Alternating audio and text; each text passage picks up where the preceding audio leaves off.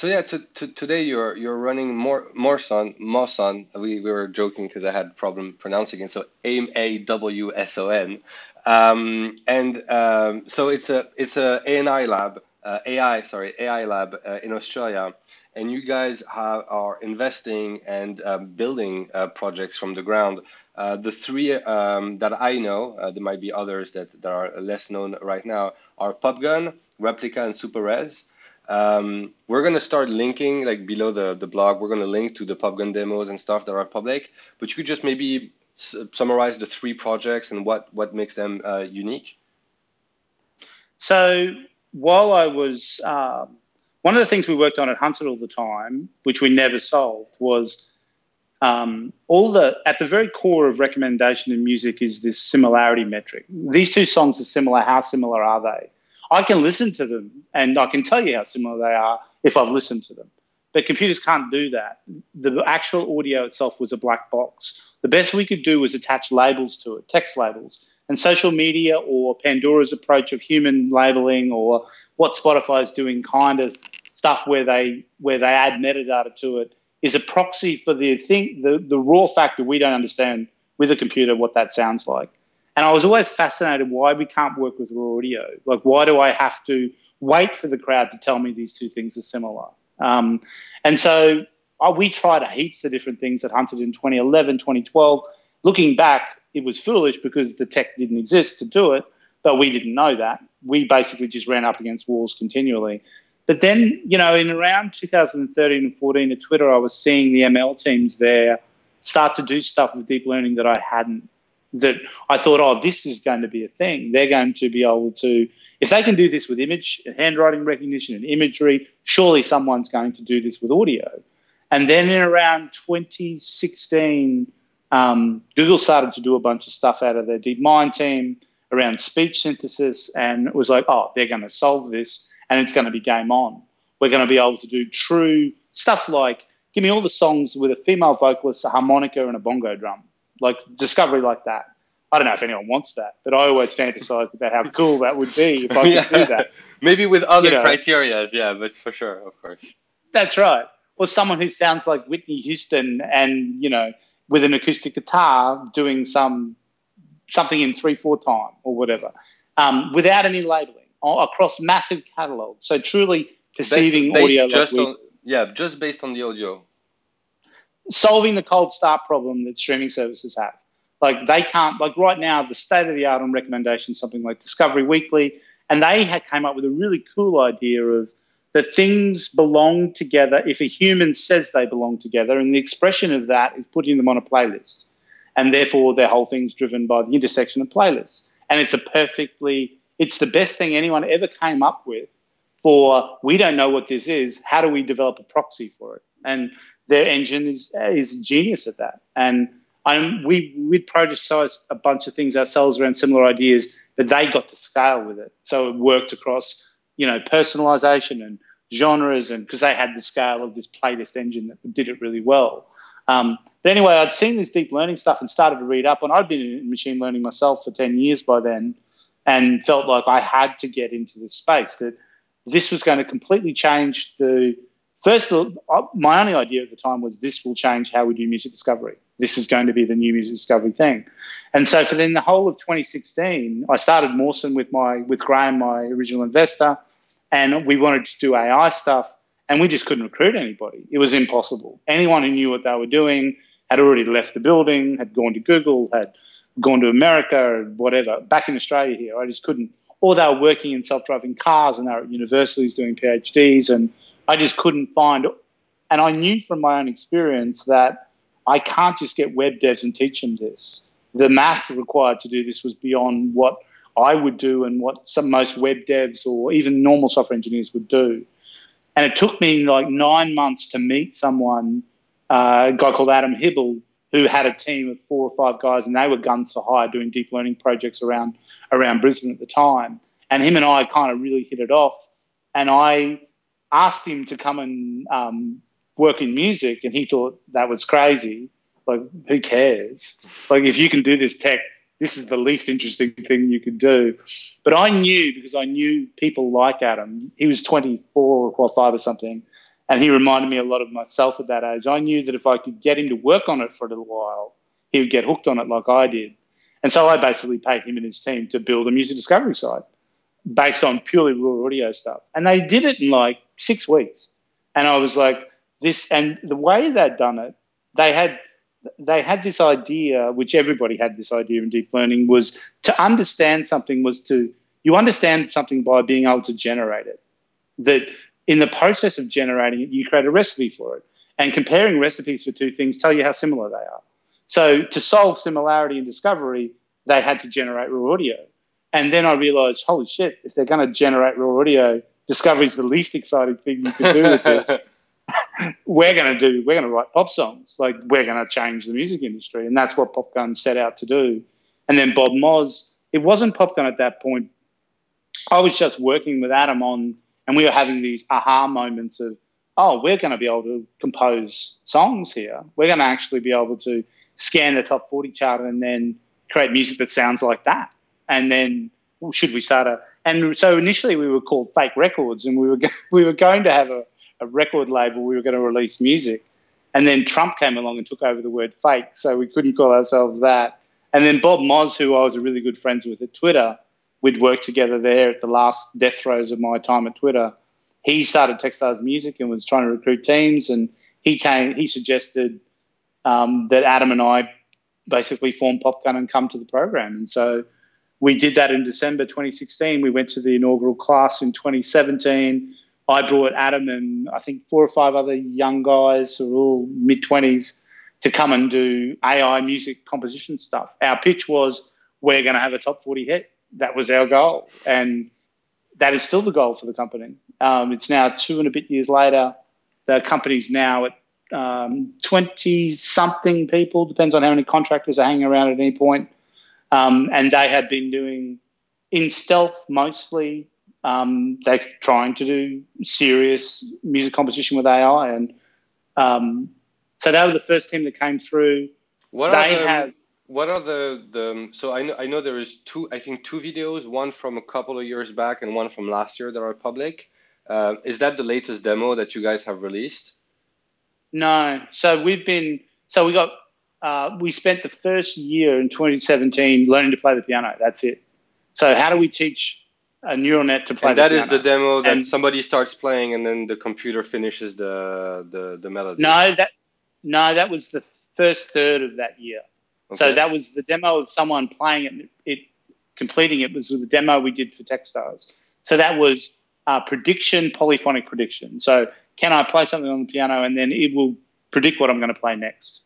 After we did that, we then worked on so that's the very first very simple problem. How do I predict in a sequence of things what would most likely come next? And after that, we did improvisation, which is, given a piece of music, can we improvise on this and still make melodic sense? So can we explore all the other ways this could be played and capture still keep the musicality of this piece so it's recognizable to musicians that, yes, that's the same piece, but we're improvising with it.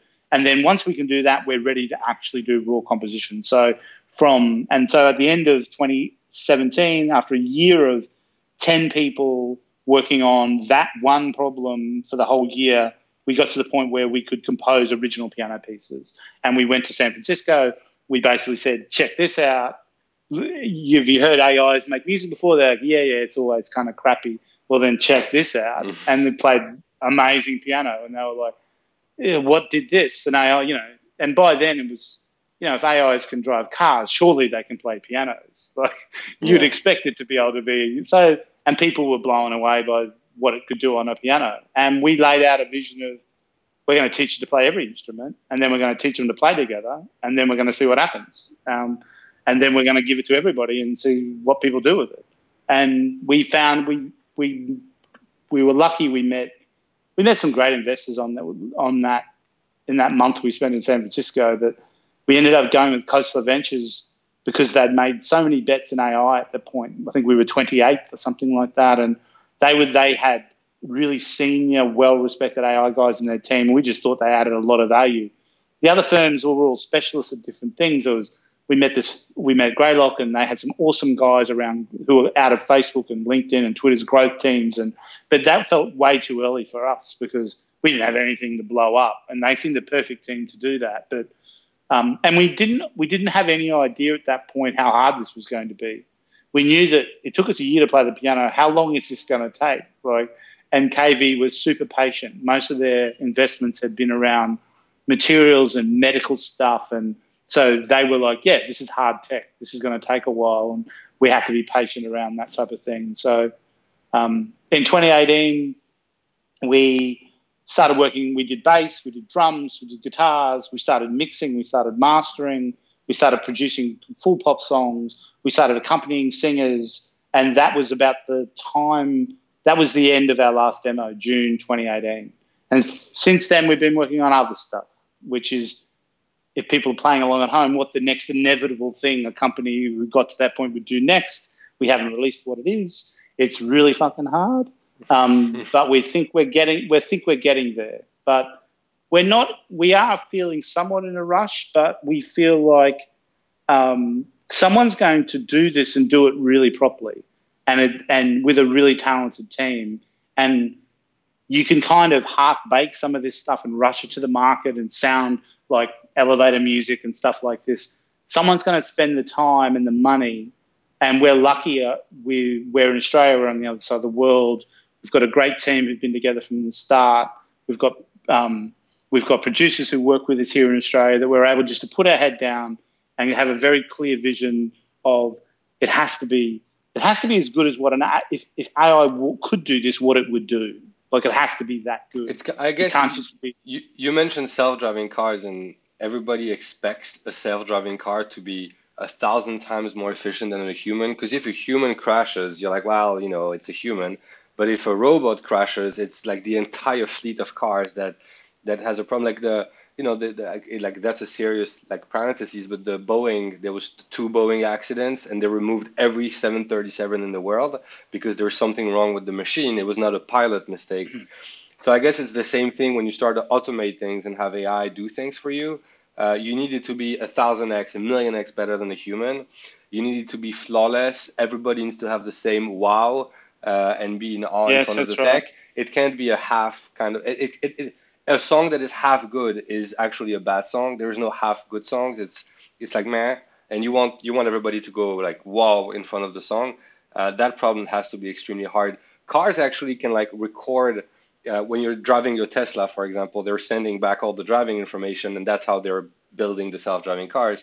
And so you're listening to millions and millions and millions of songs, getting the patterns.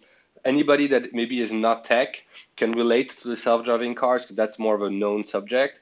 And it's basically, I guess, the same thing at the beginning, except the end is one is a very rational driver and the other is a very creative song. And this is where the hardness, the toughness of the creative side comes at the end. Getting all the information in might not be the hardest thing, but getting it to produce something creative that is new is actually the exact opposite than the self-driving car, which you want it to not do anything new and do exactly like what it's supposed to do. And you can predict what it's supposed to do, where for you cannot really predict what the song is supposed to be. The song will surprise you when you listen to it. Yeah, I can imagine how fascinating that project must be. So we're going to link to the first demo of Techstars, like the 2017. We're going to link to the 2018 one. And so I guess in a couple of months, in a few months before the end of the year, you guys are going to release the new demo that is this time, I guess, a lot more complete and has some of the things that you just explained, different instruments, maybe more poppy. I'm extremely curious to see what you guys are going to come up with. Yeah, I feel like everything that we did at Hunted led up to the opportunity to have people's trust and patience that we're given the freedom to try and do it right. We kind of feel like it's easy too, because there's many points, even though it's been 2 years and a long project to kind of stay in stealth, there's just been enough points that many times through it where you go, this is really cool. Like, that was really cool. And we have to keep going because we haven't even really touched the surface yet. You know what I mean? And we see other people rushing AI music things out, and we know that this must just be heuristics or algorithms, or because this is hard to do properly and hard to do well. And we just feel like it enables us to do things that previously weren't possible at all. And we have to keep going until we capture those. And we just feel, I don't know, I just feel really privileged that everything that led up to it gives me that opportunity to be near this and be with a team of people like this when it's happening, that we're able to, I'm just really lucky because I don't have to code it. I can sit back as a cheerleader for these young people tackling incredibly difficult things, and knowing that it's going to bring so much pleasure to people, that feeling of creating music and sharing it, and is such a elitist thing still. Like, not everybody can do it and do it well, and having that, letting other people do that is going to bring so much pleasure to people. And, you know, people look from outside and think that music's just music, and the music's everywhere. You know, it is culture to me. It's in movies. It's in everywhere I turn, I hear music, and it does something to people that nothing else does. And to be able to work in tech around that is a really privileged. I'm happy to do it for the rest of my life, and feel lucky I fell into it. And I just feel so lucky that the team is so, like, these young guys are so committed and fell in love with the problem as well. And, you know, we'll see how it plays out from here, but it's been a really fun thing to work on for the last 2 years. And I just know it's like the same thing that happened at Hunted. No matter how this plays out, whether we get product fit or not, they're the best technical team in the music industry today. I haven't met everybody, but if there's another team better than these guys anywhere in the world, I would be really surprised, just because of the circumstance in which it happened. And they shouldn't be working in music. It's only because they know me and we're on the other side of the world that they can't immediately go to Google and work on something like cars or medicine, or that I have my pick of really talented engineers here, and they're fascinated by the problem. And so, yeah, I feel really lucky. The second, one of the things we learned in that first year was it's not just music that's going to be impacted by this. What we're actually doing is imitating human creative skills, playing the piano, playing the bass. These are things that humans can do well, and AI can, if you give it enough information of how to do this, it can learn to emulate that creative skill. And it's going to do that in every creative field. So that, for me, then, the way that we create and consume entertainment in the next 5 years is about to be completely changed. So that was when we went from, we felt like we got a very early look on what that looks like, and we need to invest in this, as in, so Replica was around, all right, we have a list in our lab here of all the human creative skills, and how would we emulate those, and which are the most valuable ones, or which ones are the most ubiquitous. And one of the ones that stand out was voice acting, that speaking isn't acting. Acting is much more than just speaking. And to be able to emulate that skill and put actors in the hands of filmmakers, independent filmmakers, game developers, advertisers, all of that stuff, having been able to have a continuous space of all the possible voices and expressions of happiness and joy and sadness, and be able to have that under text control, is a weapon that in entertainment, and will change how we make every type of entertainment. And so with Replica, they were the second team who came in, and Google released WaveNet, which was the gun going off on that space. And we thought, well, Google's clearly and Amazon are going to work really hard on voice stuff like Siri type things and their home devices and all that. But will they have children crying and laughing? And will they have a donkey whoring? And will they, like, how far will they take the expressiveness of this? We thought someone's going to take that to the extreme and actually take it out of just speaking into acting and being able to be in character. And you would be able to have a pirate talk like a pirate, and a knight speaking in his particular accents, and being able to, and just exploring the possibilities of that. So we started Replica at the start of 2018. They worked on voice tech all year, and then they're at Techstars now, and they are cloning celebrity voices. They're doing characters for games. They're playing with a lot of those ideas. But essentially, the tech is very similar to what we do internally. So while our teams have their own code bases, they're their own companies, I'm an investor in them, they share very much a cultural background of openness about how do we solve these things. They have their own IP. They don't share code. They're actually a bit competitive with each other, but they do benefit from having a shared experience in a lab where they can sit down with other people. There's 35 people in here. They're able to sit down with each other and talk about problems. And we purposely have them very parallel to each other. So there's a shared experience. One's not just doing AI in cars and the other one's doing music. One's doing music and the other one's doing voice. And SuperRes had been doing with a third company who came along. And it was just really out of a process we did on one of the projects Popgun was doing. We realized that we'd seen a paper where someone was doing super resolution imagery, and we just loved the idea.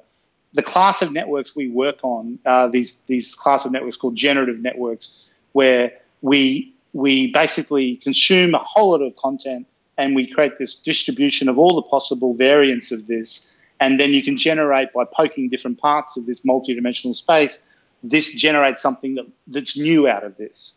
And these guys had taken, they could take a black and white photo and then blow it up into high res and make it color. And we're like, how the hell does that work?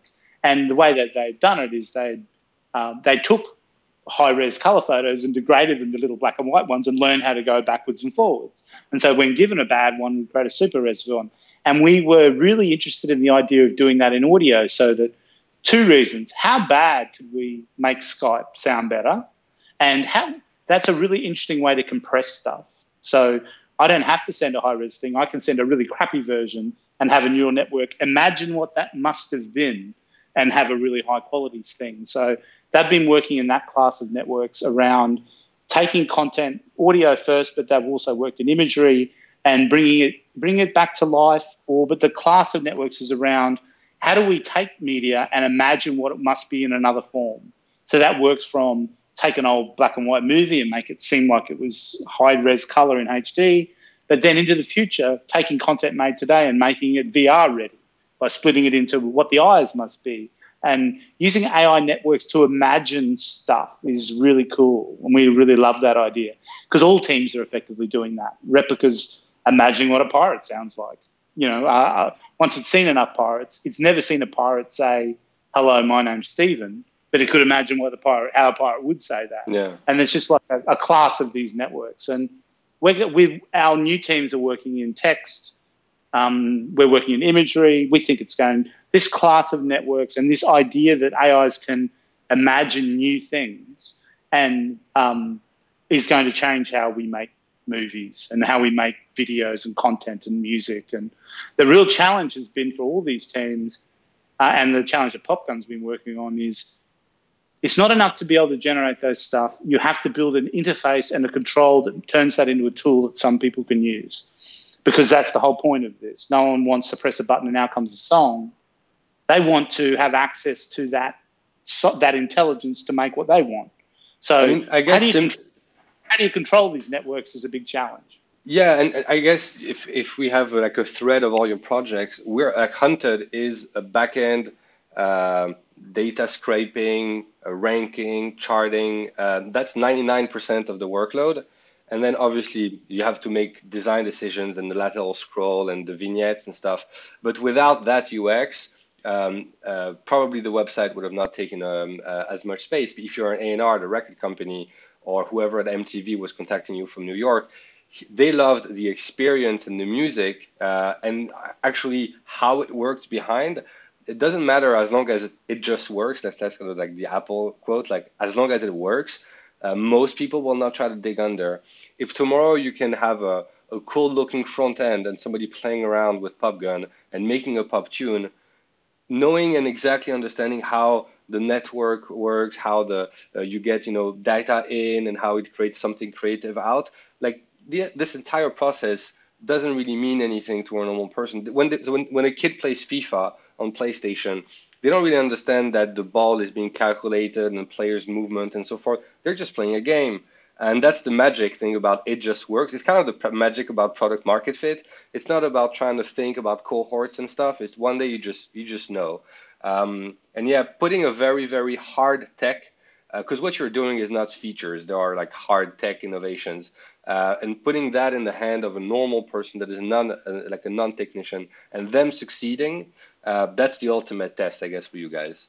Yeah, that's right. Replica could be used by every YouTube channel, anybody that does content that wants to translate, anybody who making animation and wants to put a character. You choose a potato head, what voice am I going to give him? You choose a pirate, what voice am I going to put him? I have this like fairy tale and I need characters and animals to speak. What is the voice of a speaking pig? Like people at Pixar's are doing castings with voices. They're doing weeks-long session to find the normal voice of, you mentioned the donkey or the pig or whatever animal. That process could be potentially internalized with, I don't know, somebody who is at a school doing graphics design and a 3D animation, makes his first 3D movies for 20 seconds. And in that 20 second, the bird speaks to the pig at one point. What voice do you put in? It's amazing to imagine that somebody could actually do all of that using his laptop, just like a musician 30 years ago needed a studio, and today they basically just need a laptop. Pushing that into voice creation, that's just amazing.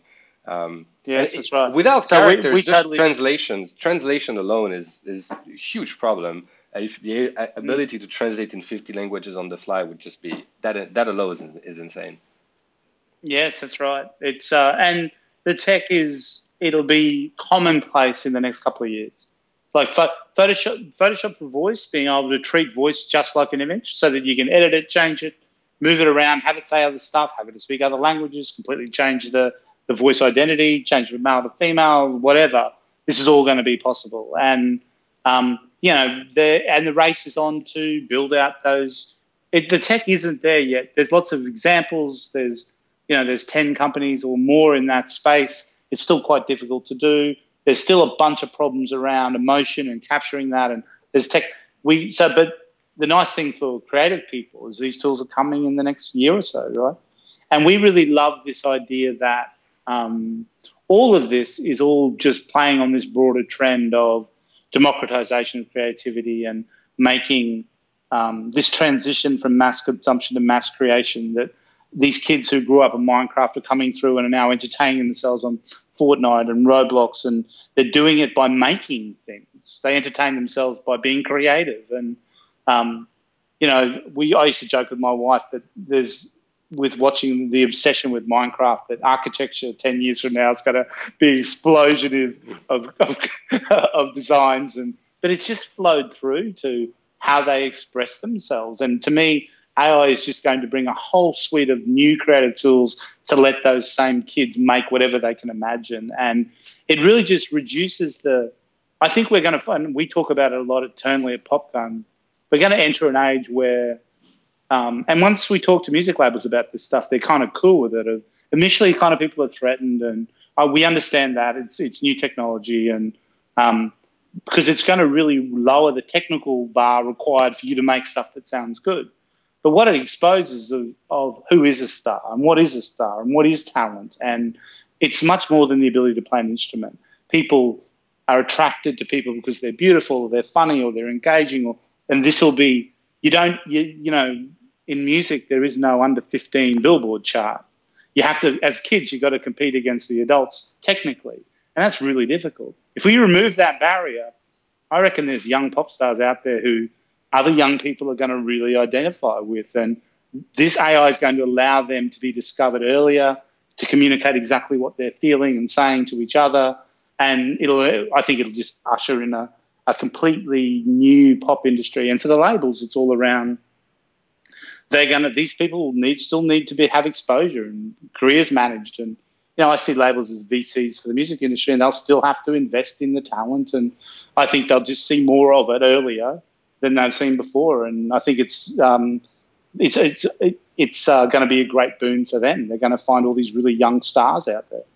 Probably the way you say it, not only is it going to be maybe earlier people also building arts with help from AI on collaboration with it, or you wouldn't even know because the AI is going to be in the DAW, like in the Pro Tools maybe, as a VST, and so when they send you a song, it's just a song, and who knows how the song was made.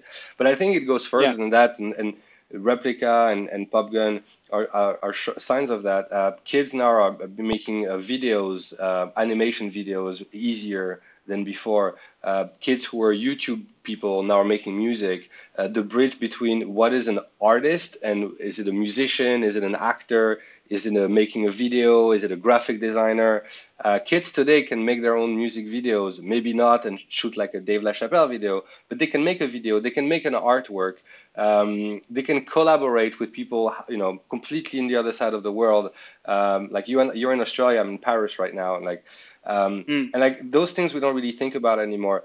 The bet I think is in 5 years the definition of what is a musician, and the idea that you grew up in your room playing an instrument for 9 years before you can kind of show the world what you know, how good technical you are.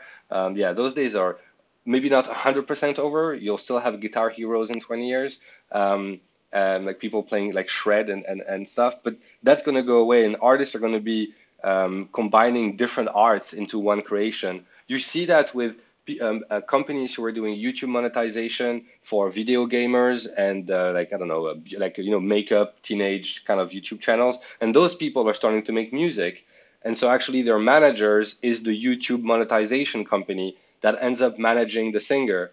And so usually they end up partnering today with a music company because that's not at all what they're supposed to do. They're supposed to monetize YouTube content, and they end up with a hit song. I think Republic actually just released the first single of this mega YouTube person who is not a musician, nor was he a singer until like a month ago. And all of a sudden he has this amazing promotional platform because of the fans he has on his other thing. And he's probably like a 17-year-old kid. It's going to go exponentially fast. It's been an hour and a half, and I took way too much of your time. So I wanted to wrap up with 3 kind of standard questions we're going to ask everybody. One, and I cannot imagine how like that meeting would go between you right now and the 19-year-old self. At 19, you came out of college. You were still in college. You were going to work in this consulting kind of company, working with 25 different tech projects. Hunted was not even something you were thinking about. The news website was maybe something you would start to think about soon. What would you tell the 19-year-old Stephen Phillips? I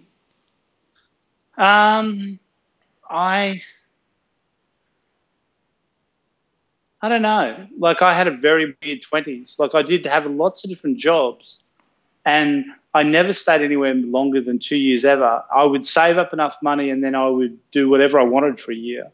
I painted for a year. I made music for a year. I'd go back when I was broke and work again. I felt like I needed I don't know. I just felt like I should have been looking for a mentor or someone I respected who could help me find a path.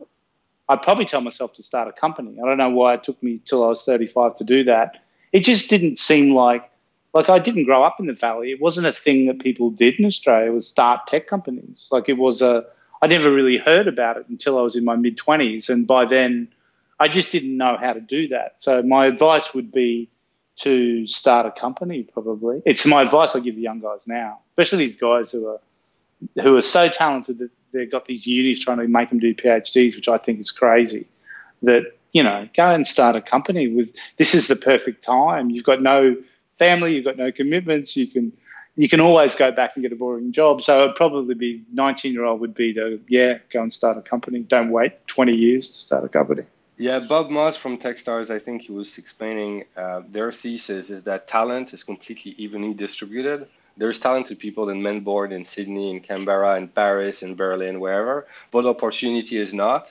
And because opportunity hasn't, then I think the trust that us as maybe a non-California people or not New York people, we don't really believe we're like, am I really going to start a company? Am I going to like do a music thing? Am I going to go to New York and like be acquired by Twitter or actually keep the company for a while? And so, while talent is completely evenly distributed, opportunity, but also self-belief, because it's in the genes of the Californians to believe that they're going to change the world. It's not in the genes of the Australians, and definitely not in the genes of French. Start a company, believe in the projects, and if you have an idea, just kind of go and do it and test it. And that they're not. And the big learning for me was when I arrived in the States was they're just dudes. They're not any better than we are. They've just had a completely different expectation of what is possible. And that's what I spend a lot of time talking to the young guys here. I know that they seem like superhuman people because they produce so much cool shit out of there, but they're just dudes, and we can beat them. We can compete with them. They're not any smarter than we are. There's just more of them. There's more money. There's more backing. There's more confidence. There's the things we don't have. But we'll give you the money and we'll develop the confidence. And I have to send, one of the first things I do when I recruit is I send them there. And they come back going, they're just dudes. Yeah, I told you they were dudes. Like, yeah, and you guys don't even have you don't even have the language barrier. So it's really literally you can send somebody over there and they can realize that it's the same. It's just people over there think more. Yeah, they think more. They believe more. I think in America, kids, they get, a lot of presentations in class. So you're used to speaking about with a lot of people, defending your project, pitching almost. It's not a pitch, it's not like a startup pitch, but it's almost there. In France, they teach you a lot about like self-criticism and how to look at the thesis, the antithesis. You have to contradict with yourself all the time, and so it makes you not maybe have a like I believe and I go. It's more like I believe, but also I doubt, and also then I will like try to believe something different and then doubt, and we love that kind of debate. Cool. Is there a specific book or podcast that we should link to that you love, and either a book you've been reading over or I used to, no, I'm embarrassed to say I haven't been able to read. I used to read ferociously in my 20s, and now I consume as much kind of music and media as I can. I don't really feel like I have the time to read now. I feel like my responsibility is to my teams and my staff, and I spend every moment that I'm not spending with my family working for them. So I don't really have, I feel like I'll retire in 15, 20 years and I'll read every book that I missed out on reading. That you missed out on. Cool. What are you going to do right after this interview? I'm guessing it's now 8:40. Probably have dinner. And... Yes, I'm going to go home, see my family, and I've got an early flight to Sydney in the morning. So I'll off to see music people in Sydney. So cool. It was amazing. I actually want to listen to it right now. Thank you so much for your time at such a late hour. Good luck with the show, man. Yeah, thanks. We'll speak soon. Thanks a lot, man. All right. Take care.